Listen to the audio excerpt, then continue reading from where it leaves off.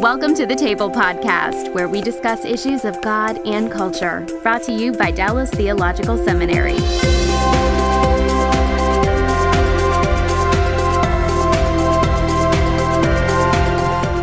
Welcome to the Table. We discuss issues of God and culture. I'm Darrell Bach, Executive Director for the Hendrick Center at Dallas Theological Seminary. And our topic today is gender and thinking through gender in relationship to the Bible. And you can tell that our configuration is a little different than normal. And in fact, you ought to be all messed up because Sandy's in the seat that I normally sit in. And Kim is in the seat that she's in over there, because we're going to try and do this on a co-hosted structure in which Kim is going to help us with the topic, and we're going to try and have a three-way conversation here about gender. So, Kim, I'm going to let you introduce yourself, and then we'll be off and running. Fantastic. Well, my name is Kimberly Cook, and I'm the Senior Administrator at the Hendrick Center, and I am also a PhD student here at DTS in the area of theology. So I'm thrilled to be here. And let's just go ahead and get started. Sandy, how did you get started in this whole area of gender studies? Gender studies. Well, it began with a crisis of womanhood, because I'm the fourth of five kids in a big family, wanted a big family. That was really the only vision I had for myself. It was really the only vision I thought was ideal womanhood. Mm-hmm. And so when I hit the brick wall of infertility and pregnancy loss, for me it was not just an ethical, marital, emotional, financial crisis. It was also a crisis of identity. And I had to go back to Genesis and re-look through all the way through the Bible. What is a woman? What is a man? What is Christian subculture's influence on that? And what is really transcultural? Because I had picked up a lot of Christian subculture. Even more so probably than the culture around us was the Christian culture that wasn't always really deeply rooted in the Bible, but was maybe American. So that was part of it. The other thing was that Dallas Seminary recognized that they didn't have anybody who'd actually study this on an academic level. So the man who was the academic dean at the time said, as part of your PhD studies, if you would really focus on the history of gender, history of ideas about gender, particularly the feminism, American movements on that, so that you've actually read the primary documents, and maybe we're telling an evangelical story of that isn't completely academically informed. So to the seminary's credit, they encouraged me to do that. So that's sort of how I ended up here. And you've been dealing with that ever since. You teach the course on gender studies here. And tell us a little bit about how that's structured. So the way it's structured, I love partnering with men. I think it's coming right out of Genesis, that we need each other. We don't always have to say exactly who brings what. Male brings this, female. We just know we need each other. And so I'll bring in different men and women who have wrestled through various issues. For example, Barry Jones at a local church, their church has worked through where they stand on women and what that means in terms of preaching and all that. And so he comes in and shares how they walked their church through that and what mistakes they made and what regrets they have and what really worked. Because a lot of our students are going to go out to places that are going to be dealing with some of these issues. So we're not just exploring what the Bible says, although that's part of it. We're also exploring the implementation and the ramifications. Because different cultures are in different places on the question, and then how to negotiate that space is as important as the content that you deal with. Yeah. Mm-hmm. Okay. Well, that kind of sets the table for us in terms of why we've asked you here, which I'm thrilled that you're willing to do this. Let's start at the beginning. And just as an interesting example of learning on the way, I had suggested that we start in Genesis 1 with the idea of the helper, and you very helpfully suggested, well, wait a minute, let's take one more step back. Let's take a look at what it means to be made in the image of God, which I think is a good starting place. So let's start there. So someone walks in the room and says, "Oh, image of God, that's transparent. We know exactly what that means." And you go. So I'll begin with a story. On the first day of class, in this gender class, I was driving in thinking, should I even cover women are made in the image of God? Duh. But I thought, well, I'm not sure everybody believes that or knows that. And so I started with Genesis 1, male and female, he made them. I will make them in my image. And a student on the front row, she raised her hand, she goes, "Are you saying I already image God? I said, I'm not saying it. Genesis is saying that. She said, she turned around to everybody, did you all know that? And they're looking at her like, yeah. And she burst into tears. I don't have to be married to image God. I don't have to have kids to image God. She's still writing about it 10 years later. She just has never gotten over the thrill of that. Her church had been so careful to warn her about the dangers of radical feminism. They hadn't told her who she was. And so that's why I wanted to begin there, because not everybody does know that. And that's an essential part of starting with what is a woman is she's a human being made in the image of God. And the program of the way Genesis 1 unfolds is this step-by-step walk through the various aspects of what God has created from the beginning. And we end, interestingly enough, not with the man by himself. We actually end with the woman completing the creation of what it means to be human. It's very good. And I think that's significant. Yeah. So what do you feel like that tells us about God?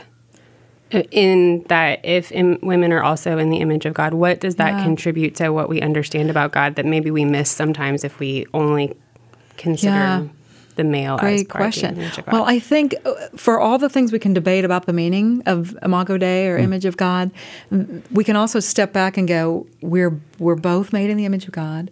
The commands of what we're supposed to do in terms of dominion and multiplication, in both cases, they need each other. Sometimes that gets divided, like men do dominion and women do babies. And you're like, guys, it takes two to do each of those. Yes. And so just even the idea that a woman is made to rule the earth. Again, rule's a scary word, right? We immediately, start qualifying that, and we need to maybe not just let it be what it is. Like, not rule the earth by herself, but men and women need each other. And we don't even have to say she brings this and he brings this, which usually results in stereotype, right? And can result in conflict. Absolutely. Yeah. You just say we need each other. Yeah. So we relook at our missions committee differently. Do we have men and women on the committee? There's an interesting piece of research that came out after the whole Bernie Madoff Wall Street scandal, where people said, okay, those were all male boards, and look how corrupt they were. What would happen if you had all female boards? No surprise, they studied them and found they were just as corrupt. What they also found, though, was when you had boards that had both men and women on them, they made more ethical decisions. And it just seems to go right back to Genesis, right? That we, in some mysterious way that we can't always quantify, we need each other. So, the point of imaging God, of course, is the fact that we're designed to reflect back to God the way in which He made us. We're designed for relationship not only with Him, we're designed with relationship for each other. That relationship is complex. It's been complex from the beginning. God is a Trinity. That's a complex relational model to start off with. It's the base. And so, and by complex here, I don't mean. I don't mean to say, well, it's so difficult, we can't do it. It's simply to say that it's not easy to package into a formula. It's more dynamic than that. Right. And anytime you start with the Trinity, I think we can all agree that there's something relational about humanity that's reflected in the Trinity. But to assume that we can find out something human by looking at how the Father, Son, and Spirit relate, it might be better to say when we're humans, we're reflecting the church. And even marriage is Christ and the church. It's not the Father and the Son, right? So it's still like a sort of a separation of God and human rather than seeing something human happening in the Godhead. And yet at the same time, on the flip side, there are relational dimensions about how they ideally relate to each other that has a lot to teach us about the nature of the cooperation. For example, sometimes in some passages, it's very hard to tell if and which person of the Trinity is actually at work. Yes. The vision of labor has a lot of overlap there, exactly right. Yeah. And so even though there are distinctions, even though our confession have distinctions, we've got Father, Son, and Spirit and that kind of thing, which we recognize and affirm, the nature of the unity with which they work is so interwoven that you don't get the sense of conflict that you sometimes get when you get roles placed in other kinds of contexts and circumstances. Absolutely. That's part of how we know the Son is God, right? Because he's doing things that the Father does, like create the world, right? Yeah, I agree. Okay, so anything else on image of God? Nothing else comes to mind on image of God. Helper's a good next place to go, I think. Okay. I think.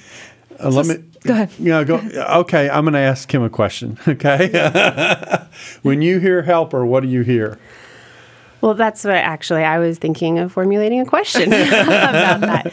Because that is just, in our current climate and the way I think that a lot of women are raised, and women my age were raised, I hear that word, and there is a part of me that there's a little bit of a reaction to, and I think, well, am I just a helper? Right. Because you hear hamburger helper or plumber's helper or some sort of inferior absolutely kind of helper. And is there nothing that I was created to do on my own? Am I just a sidekick? Yeah. What would you say to that? Great questions. I think part of what helps us is, in some contexts, we've been taught that's what a helper is, right? The world revolves around him, and then you're just sort of the silent witness that makes his world happen, which isn't really right. Oh, man, that can be so cool. I know, No, I know. You say that, but I know you better than that. You have a strong partner, and you love it. That's right. So the word helper, if you think about when we pray for God to help us, we don't think of him as a junior assistant who has no power, right? Like God is a strong help. And sometimes, like the word that the Septuagint translators use was a word that was used of a surgeon in a tough case who calls in a skilled colleague that's skilled in an area, that needs expertise that is lacking. And, 16 times in the Old Testament, that word azer, helper, is used of God.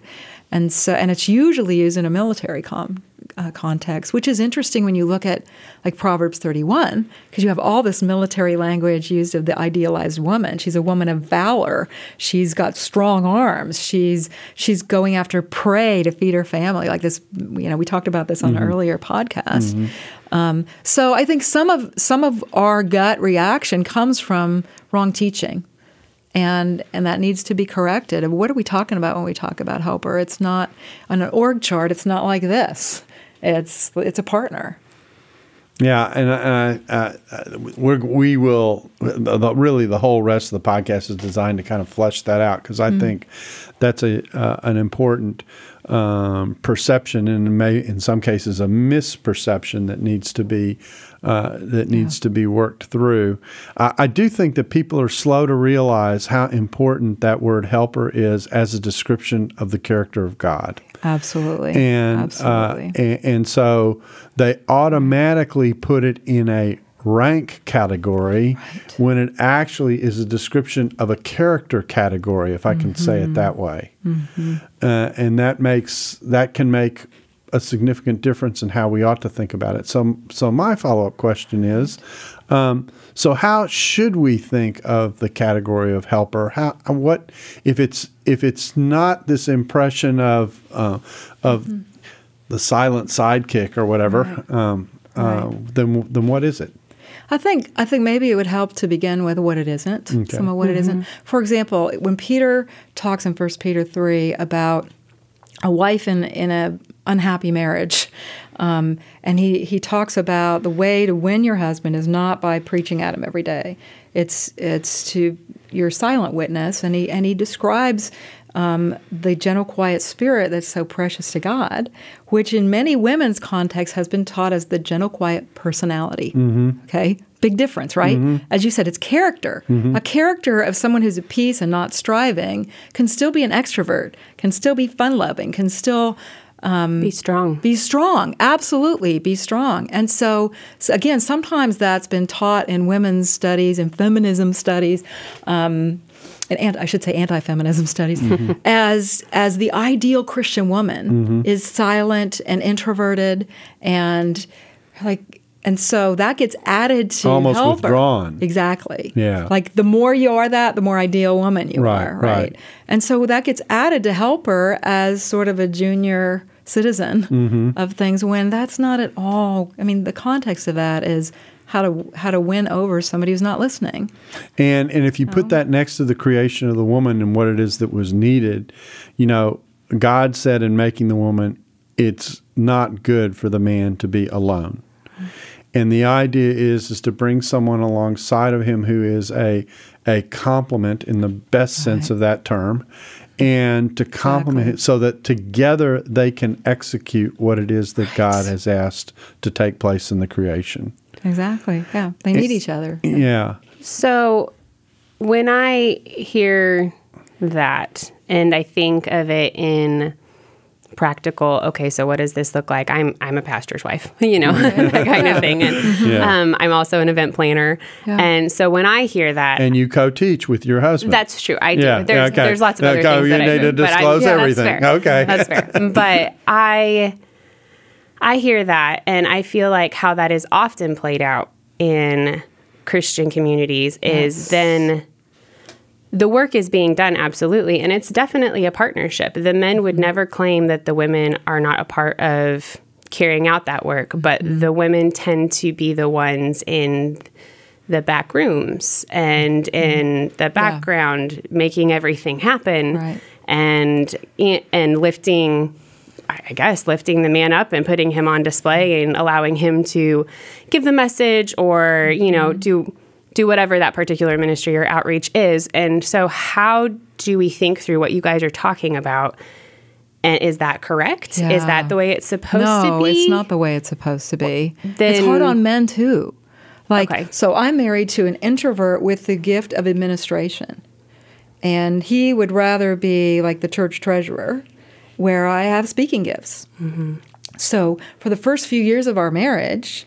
He's feeling the social pressure that he should be up front, and I'm feeling the social pressure that I should be in back. But we're both thinking, but the church could benefit if we would operate out of our giftedness, right? So fortunately, he's the most secure man I've ever met. So he just decided he didn't care, that he was going to do whatever needed to happen for me to thrive.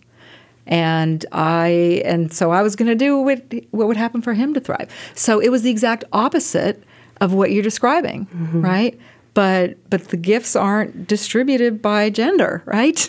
Absolutely. Like everybody gets all of them. And so it wasn't just hard on me, right? It was hard on my husband. I had another student who told me that he walked in as a visitor to the church. He's an introvert. He has sort of behind-the-scenes gifts. He said, I sat down in a Sunday school class. They divided us into small groups, and I ended up in a small group with 3 other women, and they handed me the curriculum and said, teach us. He's like, I'm a visitor. I'm trying to figure out, do I even belong? Is this a good ethos for me? And it was just assumed that because I'm a man, I'm the leader in this group, even though I wasn't even allowed to just be a visitor and an observer. And he said it was incredibly awkward and difficult and frustrating. We get other guys that come through here that the artist types, especially in our media arts department, where dad wanted a football player. Dad wanted, an upfront kind of kid, and he was more the reflective, sensitive soul. And so all of those cultural, Christian culture and the broader culture of views of what manhood should look like can be heartbreaking if that's really not the gift package that you have. I actually have a very similar story in reverse. Okay. And that is, as you know, Sally can be expressive. May her tribe increase. Sally's my wife. Yeah, she's fantastic. So what she thinks, I know. Yeah. And we had a relationship in which that was very transparent. I was comfortable with it. She was comfortable with it. Some of the elders in our church were not comfortable with it. Yeah. And basically, they would talk to me about, oh, you give your wife way too much space, to which my initial reaction is, in one level, that's none of your business. Right. It's your marriage. Yeah, right? Exactly. But secondly, I would say the second point is God has brought us together with a certain combination in which part of being married is figuring out what that combination is and how that can best work. Right. And in my role as head, in the way they're thinking about it, part of what is called upon for me to do and to be is to be sensitive to who she is and how God has made her and how God has made us as a couple together. And thus to kind of map out the path that works for this unit that God has created our marriage to be. That unit may not be like the unit of the couple sitting next to me, and of the elder that I'm in with. Right? And that's absolutely fine, okay? Right. That's absolutely fine. But we get ourselves into trouble, I think, when we try and cookie cutter and make everybody the same when you've got a different combination and a different combination of gifts that are being meshed together to make this family and this marriage what it is. Is that concept transferable to the church, do you think? So would it be possible to consider different church communities as, functioning couples, for lack of a better way of saying it, but as different communities that can work to complement one another in different ways, and so it might look different? I think the answer to that question is yes. I think there's another question behind that, and it all depends on how that's done. What is said and how that is explained and how it's viewed. But I think in principle, yes, that you've got different communities that have that might manifest how that works in different ways. And as long as it's within the range of what Scripture is calling for, you can get variation. It's not unlike the way God has made people. Right. He's made people and nations, and they have a terrific variety between them. But at the same time, and they have their own identity and their own culture to a certain extent, and they enrich each other in the midst of some of that difference while recognizing that there are certain things that actually cause them to be connected to each other at the same time. So I do think, in principle, that can work out in that kind of direction. And I think it's a challenge for people, because I think we like the simplicity of trying to make everything very much the same, rather than the relational complexity of actually negotiating out differing kinds of spaces for one another. This episode is brought to you by the Truce Podcast. I'm sure you've been there. You're at an event, a dinner, a small group, and someone says something like, "If you're a Christian, you have to vote Republican." That raises an interesting question. How did evangelicals like me get to the place where we just assumed we'd all vote one way? This season on the Truce Podcast, we're diving deep into the complexity of the 1970s and 80s to understand how evangelicals tied themselves to the Republican Party. It's a story that involves murder, corruption, redemption, and our need to be heard. I'll be talking with celebrated historians like Rick Perlstein, Pulitzer Prize winners Frances Fitzgerald and Jesse Eisinger, and some of the best guests I've ever had. Truce is the show that uses journalistic tools to look inside the Christian church. We press pause on the culture wars in order to explore how we got here and how we can do better. Subscribe to Truce anywhere you get podcasts, or listen at trucepodcast.com.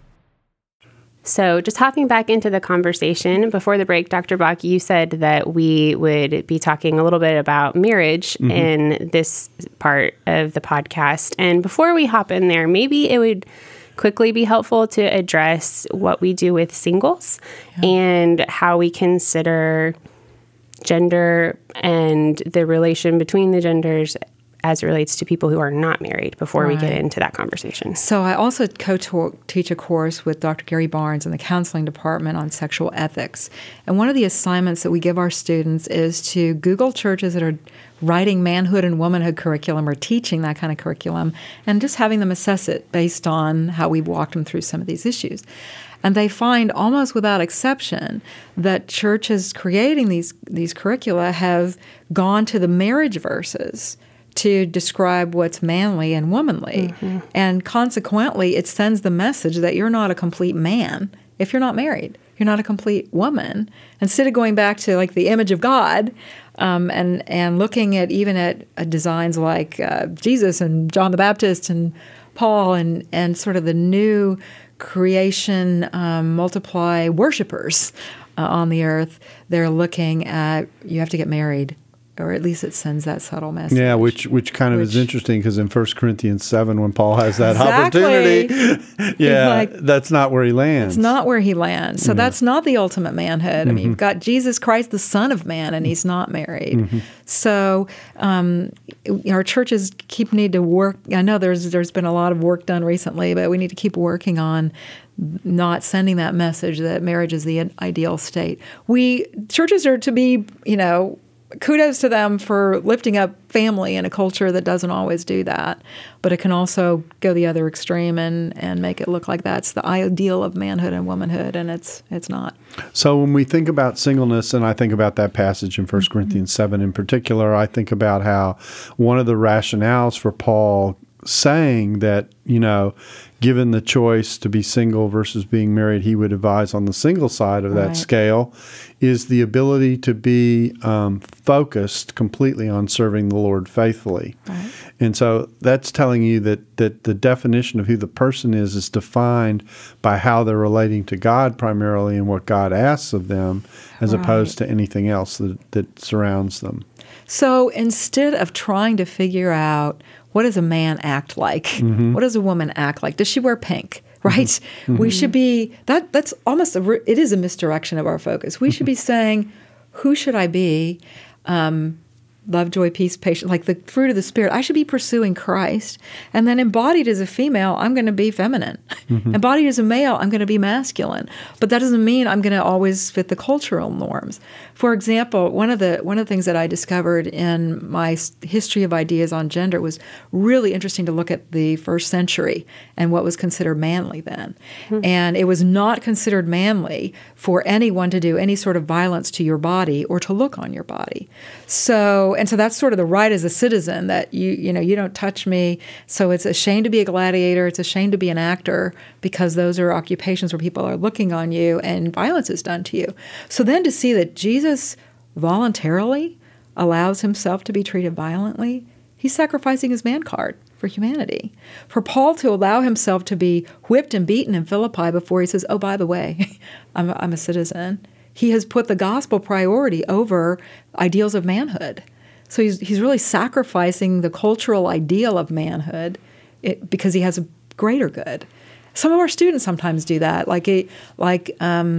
If they've been taught that it's a man's job to provide and their wives help put them through seminary, they're like, yeah, but in Luke 8, the women are providing for Jesus, and we have a bigger goal here than protecting that cultural view of manhood. And the bigger view is the gospel. And Proverbs 31 says a little bit about how the woman is helping. It says a few things about economics, in which the woman is very, very active. Can I ask a question real quick on that? Sure. So is there anything there? I feel like, particularly in light of a lot of the conversations that have been happening in the culture recently, there are a lot of young women who are either rethinking or for the first time kind of thinking through their gender, and just because of everything that's happened. And would you say that some of the voices that are informing those women as they are trying to think through those things should also be disregarded? I'm sorry, I'm not being clear. There's a lot of people who say now what a woman should be, which is very strong and standing up for her rights and standing up in a strong way. Would you say there's also a place for that to be sacrificed for the gospel at times or not? It's a genuine... Yeah, that is a great question. I think, and that's why we have to walk in the Spirit. Like, there's no one cookie cutter answer, and there's a time to speak and a time to be silent. It's right out of Ecclesiastes. And the only way you know that is if you're working on the Christ-likeness part, right? So Peter definitely tells the wife in a situation where her husband's not going to hear her to be quiet. right? Because it's not going to help for you to talk all day. But then Paul talks about how will they hear without a preacher, right? Mm-hmm. They're both talking about the gospel, but they're talking about very different contexts. Mm-hmm. I think that's just wisdom as a human, right? So I think too, sometimes when you're talking about justice, it helps to be talking for someone on someone else's behalf rather than your own, yes. Right? Mm-hmm. I can be a lot more forceful when I'm speaking for the voiceless mm-hmm. than I am about you violated my rights. Mm-hmm. Yeah, that's a good question. I'm not meaning to silence anybody when I ask that question, but when you said that, I immediately thought of, but what about the other side as well? Yeah. When we might be willing to sacrifice a little bit of the strength that has been earned. Which raises two sets of questions, and I think it's the two topics we have left to cover. Okay. One, we'll talk about marriage, which we said mm-hmm. we were going to cover, but the other thing's kind of the elephant in the room. The elephant in the room is the influence of the feminist discussion in our culture, okay. which I think has things to say to us on the one hand, as well as things to be aware of on the other. And mm-hmm. so let's mm-hmm. cover those two. Let's shift to marriage. We talked about how what is going on with the gospel is a kind of countercultural situation. I can't think of a more countercultural passage that has been misused than Ephesians 5. I completely agree. agree. So let's walk through that mm-hmm. and talk about, what makes that passage so famous and a bugaboo for some people is the word submission comes up. Only it's mm-hmm. not submission for most people. For some people, it's the word submission. I mean, it's a bad word. It's almost a 4-letter word, and yet in the context of this passage, and the focus goes there. Right. Yet in the context of this passage, the focus is actually somewhere else. The focus, much more time is spent. Much more time. On the husband's requirement to love than on the woman's responsibility to submit. Yeah. So let's talk about that passage. First, let's talk about how that passage gets misused, and then let's talk about how we should read it. Okay. So often when we look at the verbs, the wife gets submit, and it gets taught that the husband gets lead, but that's not his verb. That verb is not there, mm-hmm. right? His verb is love, and it's not phileo love.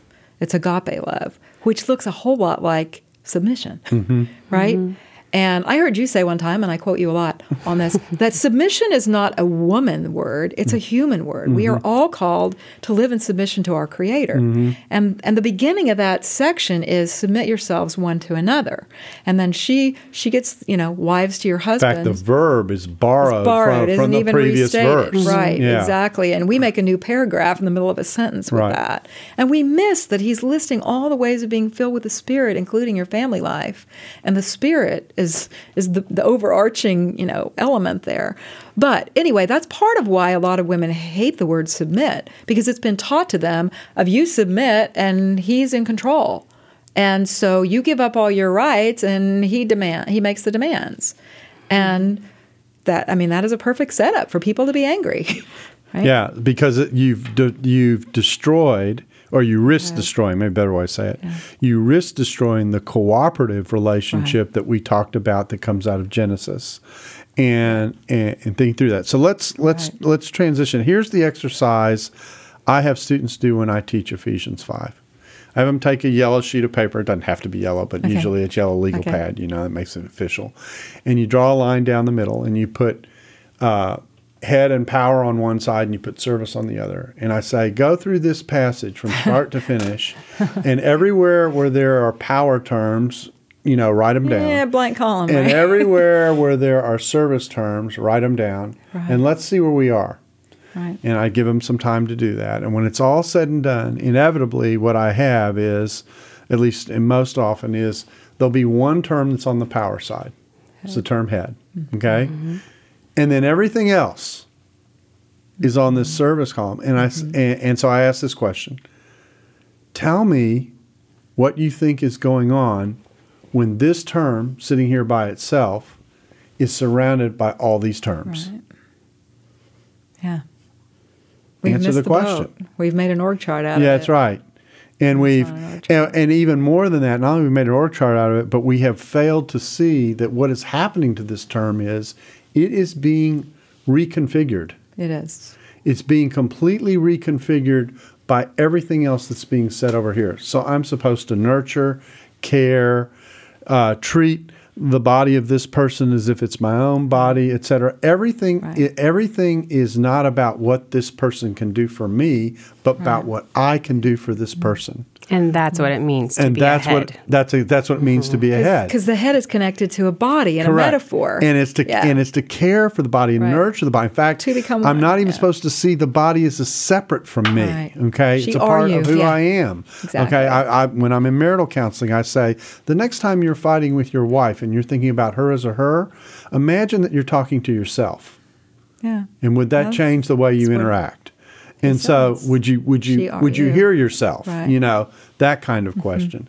And so you're trying to underscore this emphasis that comes up. Now I'm curious as to how, when you talk about this, how you talk about it, because that's how I talk about it. So I usually look at the metaphor, and usually, let's say, for example, when you ask people, when Jesus is talking about you are the salt of the earth, we make a list of what salt does, right? It's flavorful, it's preservative, but then the next line is, but if the salt has lots of flavor. So even though the salt is a preservative, that's not how he's using the metaphor, right? We do the same thing with head and body. He is the head, she's a body. You're interconnected, and two shall become one is like all the way through the Bible whenever marriage is mentioned, right? It's almost like in Genesis, it's like horizontal, two become one in the sexual relationship. And then in Ephesians, it's two become one with a head and a body, but you're still interconnected. She are you. Yeah, exactly. So we show a photo of my body in an evening gown with my husband's head on it. And students go, ew. And we're like, exactly, it's a creepy creature. But that's what Paul's envisioning. Two become one. And so the goal of marriage is not the proper distribution of gender and function. It's two become one. It's unity. It's oneness. So people say, well, then how do you make a decision? And we're like, well, the same way you decide how you're going to go out to dinner. We'll go where you'd like to go. No, we'll go where that should be our fights. You negotiate it out. Yeah. How'd you decide to get married? Yeah. One of you didn't force the question. Right.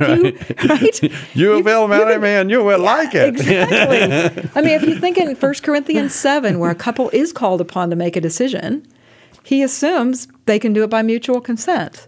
There doesn't have to be a trump card. The goal is oneness. And we sometimes take couples that are doing a great job of doing that together or making decisions together, and we say, oh, guys, you need to man up. Women, you need to, we try woman down. Exactly. Yeah. And it's backwards. Like in Christ, they're doing a great job of being one, and we get fixated on certain roles that have to happen by men and women, and Paul just isn't saying that at all. And so the point is that when you come to this, you're actually seeing the actualization of two things.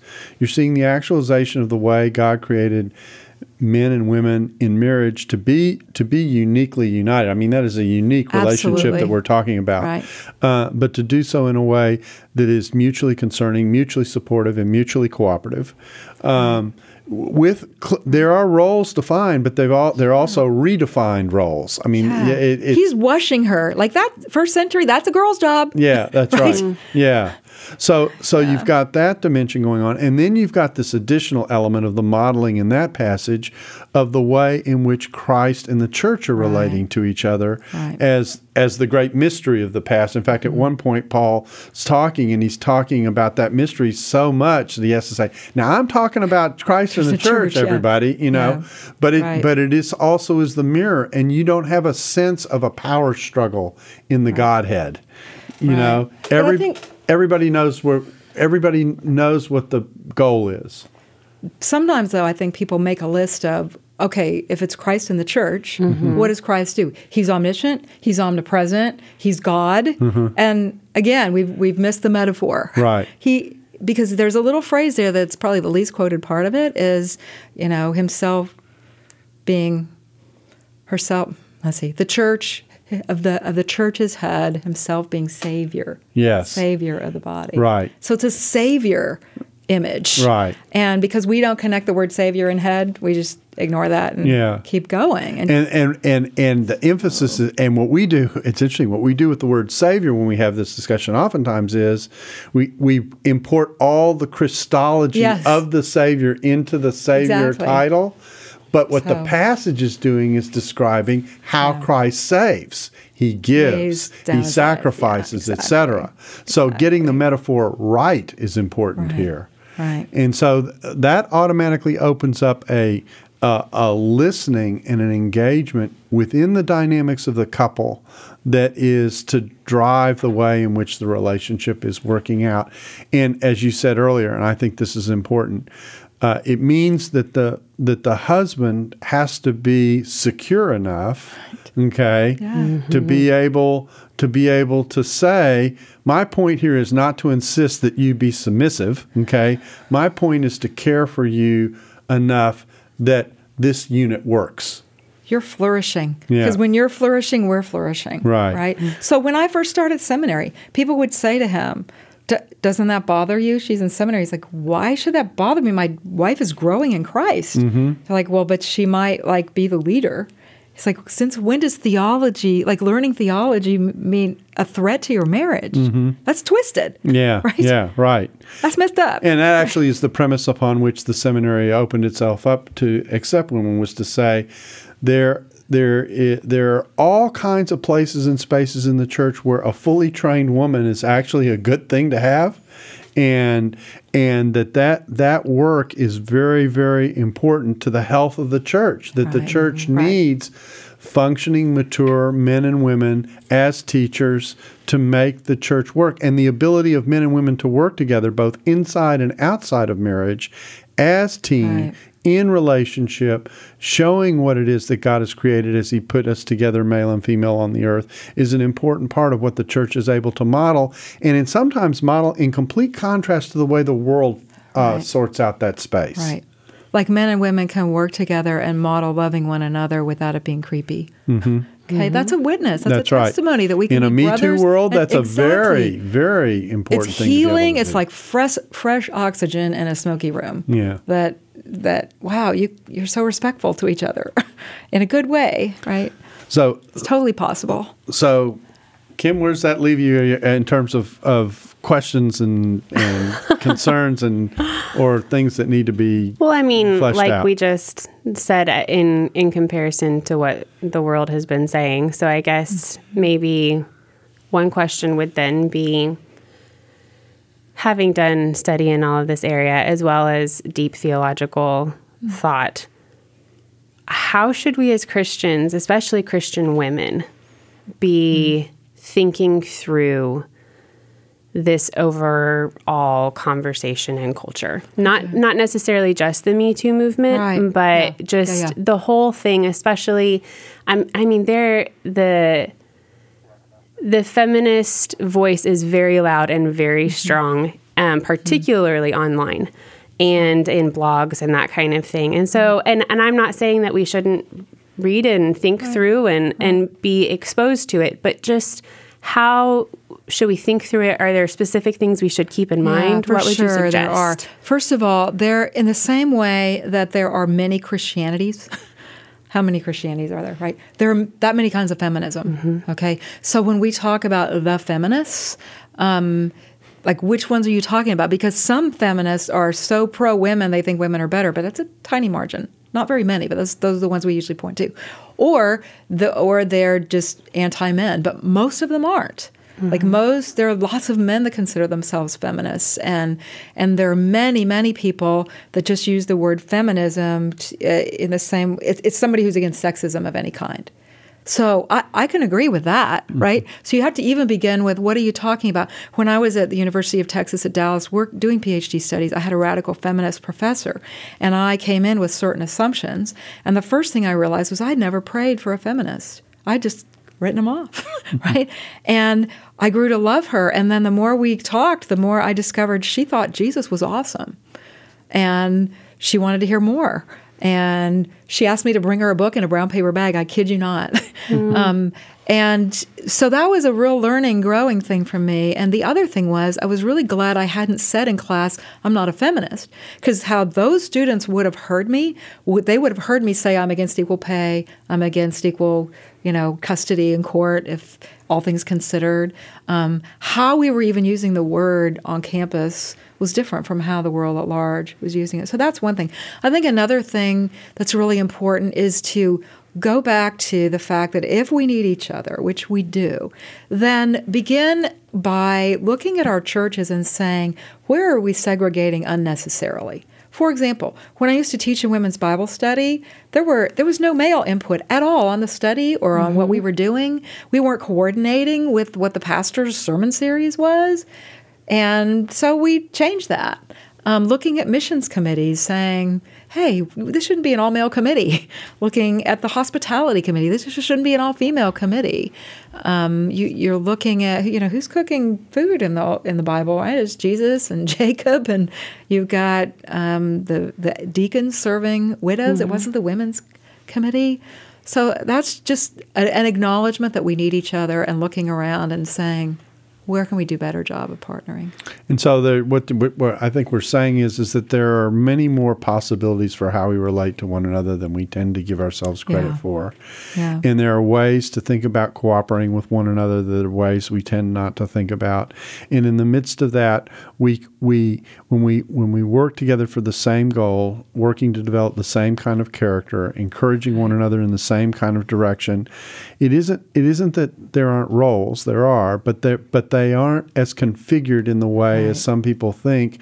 And in the end, they end up being actuated in a much more effective way that I think the Bible has in mind than if we handle it otherwise. Well, Sandy, I want to thank you for coming in and being a part of this. And Kim, well done on the first co-host effort. We're really pleased to have had you along as well. And we appreciate your being a part of the table and hope you will be back again with us soon.